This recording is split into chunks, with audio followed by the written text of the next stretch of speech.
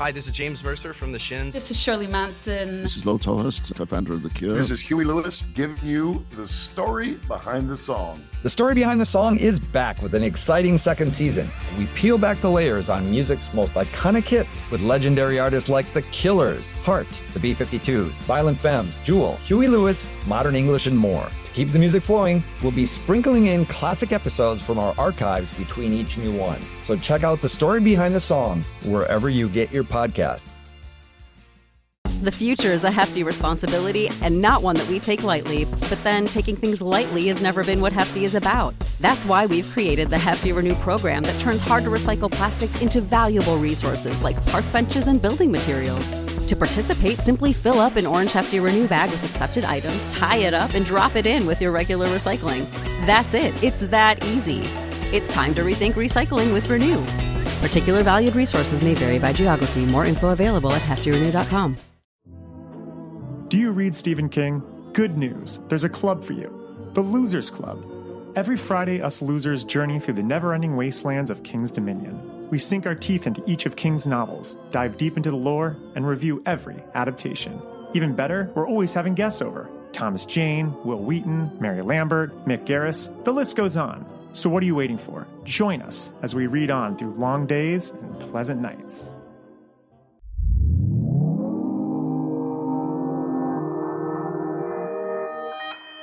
Consequence Podcast Network.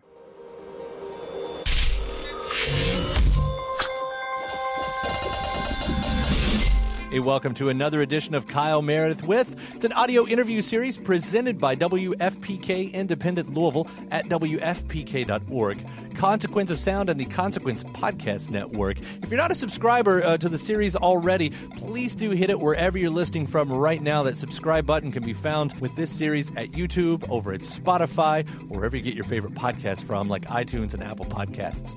I'm Kyle Meredith. Today, my guest, the Claypool-Lennon Delirium, talking with Les Claypool and Sean Ono Lennon about the record South of Reality. We'll discuss writing topical on this record, the environment. We'll also geek out on black holes and science facts, and even touch on the debate of Julian Assange. On the lighter side of things, Les and I take it back to 1994 about Primus's triumphant show at Woodstock 94, Sean being tasked with reissuing his mom's records, the Yoko Ono series. We'll also talk about covering the Beatles. The band has been doing that. This is the first time in Sean's public life that we've heard him do that. And Les, having just recently performed at Jazz Fest, we'll talk about Les Claypool as a jazz master as well. Had a lot of fun with this one. It's Kyle Meredith with the Claypool-Lennon Delirium. Howdy. Welcome back. Album number 2. Correct. Yeah, South of Reality. It makes it real for us at this point. It's getting real, dude. Yeah. Semi-real. I don't know, because, all our favorite artists get together all the time, for kind of one-offs, and you never know if it's going to happen again, and here it is. Did you go into this one with it feeling different? Did it have a different kind of, with more intent than, hey, let's have fun? Does it happen like that? I think we were just used. We had a better flow this time because we'd already made a record, so we kind of had a flow going. The honeymoon was over. We sort of got to know each other. Sleeping in separate bedrooms, Who was going to twiddle what knob and whatnot, our work ethic.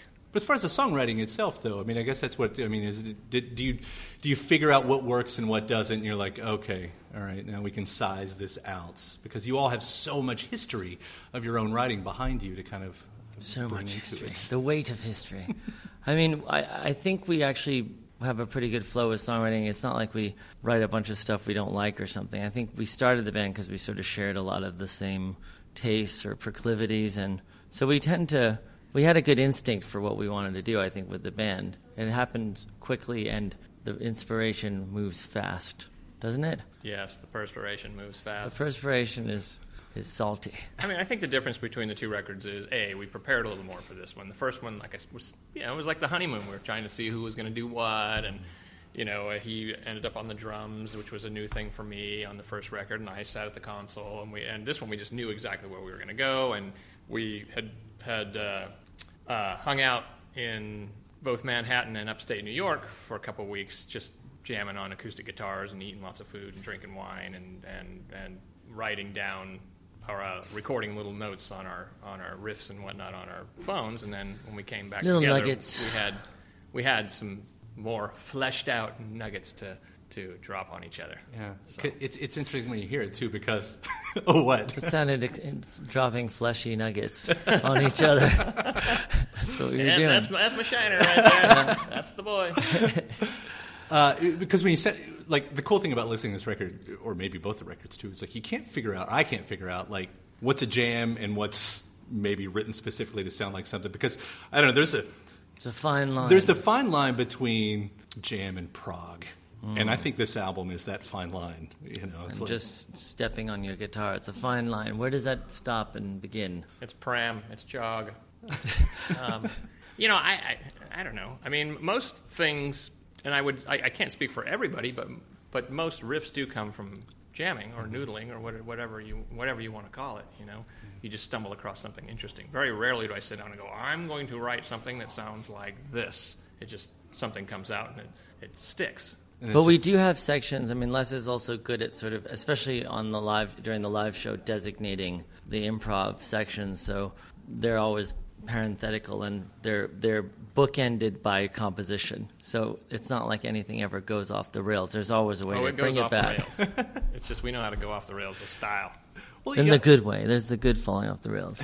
And I hear that a lot in your past, and I don't know how much you've had. Obviously, with Ghost of a Saber-Toothed Tiger, there was some psychedelic in there, but how much of what you're talking about was new to you coming into this? Like, how much further did you have to go? Well, it was exciting for me. What was new joining a band with Les is that there's a culture on the stage of taking longer improvised sections and also taking more solos and stuff, which is just something I hadn't really participated in that much. In between songs. Yeah, we have good banter as well. But no, so that At was. least we think it's good banter. That was fun. I mean, I've done some improvising, but not as much as I do now with Les, and it's taught me a lot. It's made my playing better, and it's been fun learning how to be comfortable flying by the seat of your pants, because he's good at being like, all right, now, he gives you a look, we'll improvise for a while, but then we'll bring it back just as quickly, which is I think that's what's fun, is having the tools to kind of let go, but you know how to bring it back. So it's been fun learning how to improvise within limits. And Les, I mean, you've got beyond Primus, you do a lot of different collaborations, I guess, and to be the band leader in that way, I mean, do you find it different with different artists, the way you kind of conduct in the way Sean's talking about? Do you use the baton with the other boys? Yeah, I use a sword in this band. I mean, not necessarily. I mean, I don't know. I feel like I tend to I'm that guy. I like to drive. When I get in a car, I hate it when my manager's driving because he's a horrible driver. But I like to drive. I drive my tour bus. I like to drive. It's just maybe I'm a control freak. I don't know what it is. But I feel like even with my position as the bass player, I lock with the drums and I feel like I can move the thing along. But, of course, the dynamic of the tune is often dictated by the soloist and how the solo's going and whatnot. But I'll help nudge it along or try and follow what's going on. But it also depends. When you're in a band like Oysterhead with someone like Stuart, I mean, Stuart likes to drive, and you just kind of chase him around. Mm-hmm. And it's a glorious, wonderful thing. It's just a different dynamic. So, bit of trust falling going on in with your musical partner. I think it's like anything else. I mean, I keep going back to music as a conversation, and there's times when you're in a conversation and someone is leading the conversation for a while, and then you lead the conversation for a while, and then you toss the ball around, whatever metaphor you want to use. Mm-hmm. And flesh nuggets. Flesh nuggets. And it's very similar with music. As long as you have enough vocabulary to sort of stay in the conversation, there's a lot of interesting things can happen. And I tend to play with guys that have pretty strong musical vocabulary. I like that this is the Flesh Nuggets interview, by the way. Yeah, Flesh Nuggets. For all time. It's going to be a new thing at McDonald's. I want to hit on the title, because South of Reality sounds like a place where both of you may have spent your time, but it also sounds like a place where all of us have been forced to spend our time in the past few years. Exactly. Am I hitting close with either of those? Yeah, both of those? I think it can be. It's all open to interpretation. I think both those interpretations are relative. With, let's say, the current state of things politically, environmentally, all of that, has that changed the way this recent administration changed the way that you've written topical in any way, either of you? I think we're really influenced by current affairs, but I mean, not any more than we're influenced by, stories and things that we read about, from other times. I think we're just, Les has a really good imagination, so he often comes up with completely original narratives, whereas I tend to read a lot of stuff, and sometimes I try to interpret reality into the lyrics, but I think it depends. But there's a lot of the modern world in the record, I would say. But I don't know if it's overt or if it's intentional necessarily. There's elements, of course, and I think you are influenced by what's going on either right in front of you or peripherally. I think that goes without saying. Well, I guess has this one, that's what I mean, with however you've done it in the past, have you noticed that it's been different? Because things, I guess, seem escalated. They do to me. They do to a lot of artists. A lot of artists, I've noticed, have gone kind of inside with the anxiety, isolation, themes like that. It's not something I get on this record. This record, especially when you take a song like Fleas, that ends the record. That's pretty right there, kind of in your face, what you might be talking about with the environments. Well, yeah. I wrote the lyrics to that song and most of them, tossed them at Sean and said, oh, yeah, I have this tune about the notion of parasitic man and blah, blah, blah, blah. And he says, oh, yeah, we're like fleas on the back of a dog. Mother Nature's just trying to shake us off. And I was like, there's the chorus. There's the chorus right there. So, or even the opening song, Little Fishes. And I've gotten a little flack recently because of one of the lines. I know, that was surprising. Which line is this? There's a line in the song that says, gone are the days when your brand of genitalia would determine where to piss. And so I'm glad to say that. I guess there's been some folks that have thought I'm transphobic, which I'm not. I'm just making an observation as if I was saying gone are the days when the color of your skin determined where you sat in a cafe or whatever. It's just an observation. It's not things a pro are changing. Or a con. It's just the times they are a-changing. Somebody else wrote a song that said that a while ago. So seems like everyone's but there are things like that on this record. I love how the record ends with Fleas because it kind of feels like it's always good to end with fleas. It feels like the world might be, there might be some kind of catastrophe coming, but it's also lighthearted and fun. So you're like having a party as the world spins out of control or something. It's a nice feeling as opposed to getting all sad about it. Well, I'll read the line, too, because, the way you've written, it's always almost been, observational and sometimes quite literal when we think you're not being literal, when you're metaphorically. But, they say Mother Earth is dying. I don't see it that way. And she spits out massive hurricanes to wash us all away. It does take the twist in the way we all talk about it. Like, oh, we're all, but... Well, when all is said and done, we are the parasites on the entity here, on the host. And I think... this rock's going to be around a lot longer than we are. Yeah, I like that idea. People often worry about saving the planet, but the planet probably doesn't need saving. It's, it's our species or other species that might be eliminated through our, carelessness. But ultimately, the planet's going to outlive us. I do like that. I like remembering that. I think that's a cool part of that song. But then again, a giant spaceship may come down and save us all. Maybe. We can be hopeful in that. Yes. If this is the nice crossover. It's a cookbook. If George Clinton chooses to tour again. Well, the band will, just not George Clinton. Maybe. Yeah. This is the nice crossover with the two of your interests because, and I've seen some of the shows online and everything where you'll throw it to him for some science facts. This is the big. That's a high pressure moment. Yeah. I gotta remember to do my research backstage. That's all you do is do research. That's like his life. I know. Of course, we're looking at pictures of the black hole for the first time. That had to be. That was amazing. A big day for you.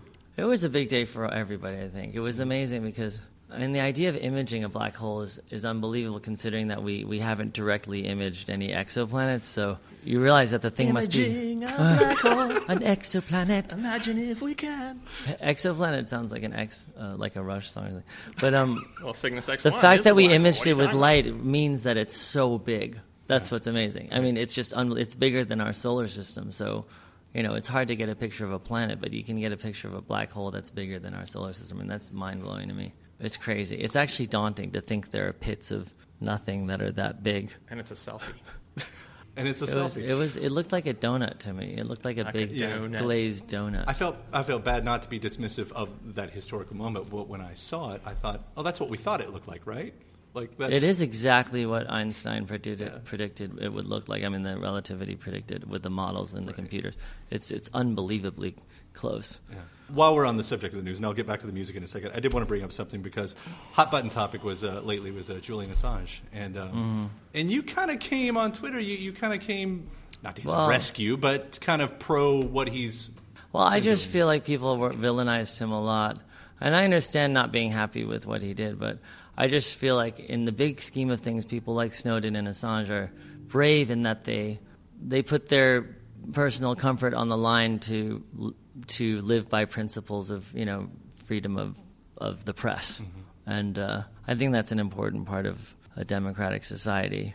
Free speech, freedom of the press. So I think we live in an age where a lot of stuff is getting censored in a sort of insidious way, whether it's social media or even relationships between media companies and the White House, or lack of a relationship between a media company and the White House. But there still seems to be levels of filtration that people like Snowden and Assange are brave enough to stand up to. So I just, I think it's cool, but a lot of my friends disagree with me, so it's fine. But I think it's cool that somebody would pretty much dedicate their lives to the principle of freedom of press, which is cool because, he does the same thing. He vets his publications, he considers security issues, and he publishes things that people give him. So, technically that's legal. I mean, that's what a journalist is supposed to do. You protect your sources and you publish the information and you consider the downside. And I don't feel like he's that different from other journalists, other than he's been vilified, and he's done things that have upset people. But. That's what I wonder. It's why do I agree with all of those things, but I don't like him for some reason? It's the way a it's lot of my painted, friends don't like him. Well, Sean and I have talked about this quite a bit because we get a couple booze drinks in us, and I mean, for me, yes, I respect and admire the notion of honesty and presenting this information, but from where I stand, the timing couldn't have been worse. If this information was available, why didn't it come out earlier when we could have? It was very damaging to the left at the wrong time, I feel. Right. So. Sure, I just don't think he should go to jail for it, and I don't think he should have been living as a refugee in the Ecuadorian embassy. It just seems a bit extreme, that's all. Yeah. And theoretically, he could be up for, capital punishment if he committed treason under American court, which I don't think would ever happen. But still, even the threat of that is, daunting, considering he's simply publishing information. But I agree, the timing was intense of the Hillary stuff. But, Well, I mean... I still stand by it on principle. I stand by it on principle, basically. I'm good. You guys keep going. Yeah. I have no seg to tie this back to the music, but I'm going to get back there just the same. Dun, dun, dun. Dun, dun, dun. I saw the picture in the paper. I thought Fred Durst got arrested. I know, it was funny. I went on the bus, and the newspaper article of Assange had a little Fred Durst sign under it, which is funny because he does look like maybe a retired Durst. I can use that actually as a seg. Fred Durst, Woodstock 99, Primus, Woodstock 94, all of them are celebrating big anniversaries this year as they're planning the new one. Are they really? Yeah, the Woodstock 19 and the 50th anniversary. It's the 50th anniversary. And you did one of them. And I've talked to a few artists that have done it, kind of getting their take of what that was like for them and how they see that image, because it became something else 5 years later, and now it's being touted as something else again, I guess. Mm-hmm. I mean, we did the 94, which was the first sure reboot. Yeah, reboot anniversary, right? That yeah. was before the word reboot, but and it was actually unbelievable. It was one of the best. Sometimes no matter how well you rehearsed you are, you have an off night, and no matter how crappy you are, you can have a good night, or rusty you are, I should say. And Primus was rusty as hell because I was out touring with somebody else, and we ended up coming together that night on stage and just had one of the best shows we've ever had. So it was a good one for us. That's a fun one to watch, too. I still have mud in my cabinet from when they were fucking the mud up on stage. The Woodstock of mud. No, yeah, it's coming back around again. We'll see how it goes. And as far as the rest of the year, let's see, Sean, you've been doing the issues for your mom. Yeah. Are those still ongoing, or are you done with those, or more? Yeah, no, we have some pending releases. I think we just came out with a wedding album. So I helped remaster all of my mom's LPs, and we included the ones she did with Dad, like Life of Lions and Two Virgins and Wedding Album. So those were really hard, actually, to do because the packaging is pretty complex on those, especially the Wedding Album. So we just came out with that. and people seem to like it. Yeah. I liked it. To me, I consider it just a gift to my mom or something because, I don't know what to get her on Christmas. So I thought remastering her albums and putting them out, recreating them lovingly was like a nice gift to her. And she really did like it, to be honest. Like, usually if you give her a Christmas present, it's hard to know. But with the LPs, I gave her a box of all the remastered, reprinted ones. She was like, oh my gosh, so it was sweet. She was happy. It's something that's so personal to you, but we all benefited from that as well. Yes. It was very personal. It was a nice thing to do. Yeah. It felt good.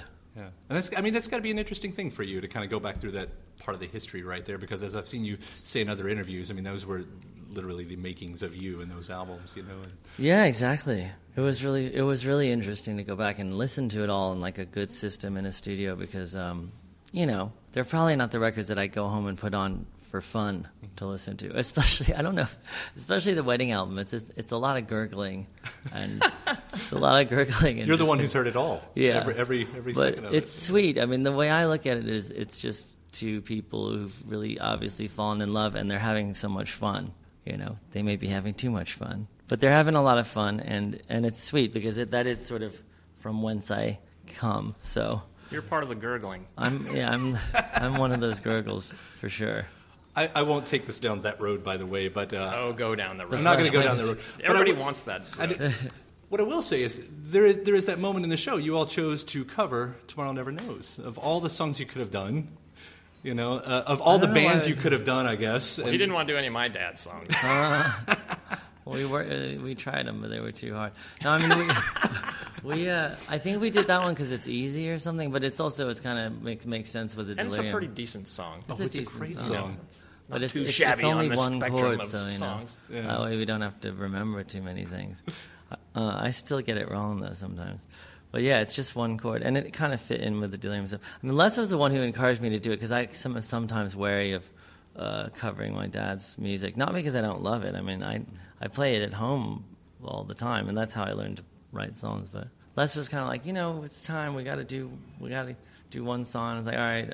I think that was the only one I was willing to work to try. I used to cover that song with the Frog Brigade. The thing I've noticed in being around, not just him, but just the notion of the shadow of the Beatles thing or whatever, is there is that element that comes to the shows, and I really spotted it when we went and saw his buddy James McCartney at an event. There's that element of there's those individuals that come to the show looking to see the DNA, you know what I mean? And they've already got this preconceived notion or this expectation or whatever. And so I understand now, which I didn't in the beginning as much, why Sean didn't necessarily want to do Bungalow Bill, which I was pushing for. Oh, yeah, he was pushing for that.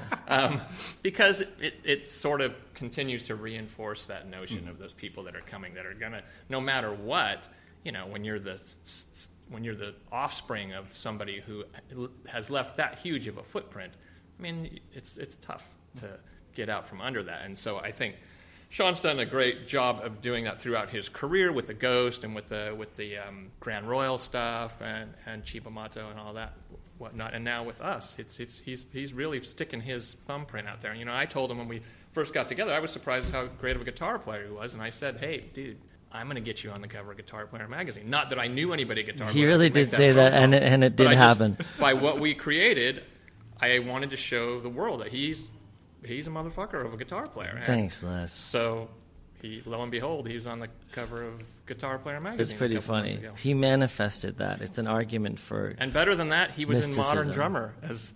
That's also good. I wasn't on the cover of Modern Drummer. I know, that was hilarious. I did get it in Modern Drummer. Yeah, that was a dream come true. Yeah, honestly, the reason I stay, not to bring it back to that because I don't need to, but the reason I don't cover dad's music so much is more just, it doesn't have any deep, there's no deep reason. It's really just because it feels pressureful. I feel like I better do a good job. It's just like it's too much pressure on it. I could never, it's hard to live up to how good those recordings are. So, I avoid it because it's just too much work. But Tomorrow Never Knows I can handle because it's just that one chord over and over again. So I can do that one. That's fun. We're doing Beautiful Boy tonight. Oh, God. We're going to do like the bebop version. It's the things that only you can say. Yeah. Les, yourself, later on this year, the Bastard Jazz. Is that what's up next for you? In a couple of weeks, doing a little Bastard Jazz, yes. What is that? Other than maybe what it sounds like. It's basically me getting together with some individuals and just walking on stage and improving. I did it once for this comedy festival in San Francisco, and it was really great. It was Mike Dillon and Skerrick and Eric Harlan and myself, and this time it's myself, Mike Dillon, Skerrick, and Stan Moore, who I've never performed with. I've never performed with Stan. I've sat in with Galactic and whatnot, but I'm really excited to do this thing down at Jazz Fest. It's Jazz Fest. It's a Jazz Fest, yeah. Yeah, and so Jazz, baby. I'm not a jazz guy, but I'm the bastard element of jazz. How's that? So. And you walk in with nothing and just wait for it to... Well, one of the greatest experiences I've ever had was we did this thing called Bucket of Bernie Brains, Colonel Claypool's Bucket of Bernie Brains years ago. And it was just showing up at Bonnaroo with Buckethead, Brain, and Bernie Worrell. And I literally walked on stage and said into the mic, I'm about to play the first note of my life with the fabulous Bernie Worrell. And I went, wah, and we went, wah, and we just played in front of 8,000 people or whatever it was. And it was amazing. It was magic, and it's awesome. It was. Sometimes you got to do that stuff. Kick off some dust and some cobwebs, and stand on the edge of disaster and see what happens. As long as you got some good comrades with you, I feel pretty safe. Listen, not a lot of artists, feel like they can take risks these days, and both of you guys. I mean, they're full compliments. I'm a fan, and that's the reason why a lot of us are fans. Thank you. Is to watch you do crazy, weird, fun things over and over and over. It's the danger. You live on the edge, baby. Yeah. Sean Ono Lennon, Les Claypool, the Claypool Lennon Delirium. Indeed. Get that right. South of Reality, the new record. Thank you both for doing this. Really appreciate it. Why, sure. Les Claypool, Sean Ono Lennon, the Claypool Lennon Delirium, and the new record is called South of Reality. It's out now. Hey, before you get out of here, don't forget to hit the subscribe button wherever you're listening from right now. And again, you can check us out on YouTube, on Spotify, or wherever you get your favorite podcasts from, like iTunes and Apple Podcasts. WFPK.org, that's where you'll find me every Monday through Thursday from noon to 3 Eastern, where you can also find some bonus episodes of this series. Consequence of Sound has your music and film news. You can find me at Twitter at Kyle Meredith and Facebook/Kyle Meredith. And that does it for another edition. I'm Kyle Meredith. I'll see you next time.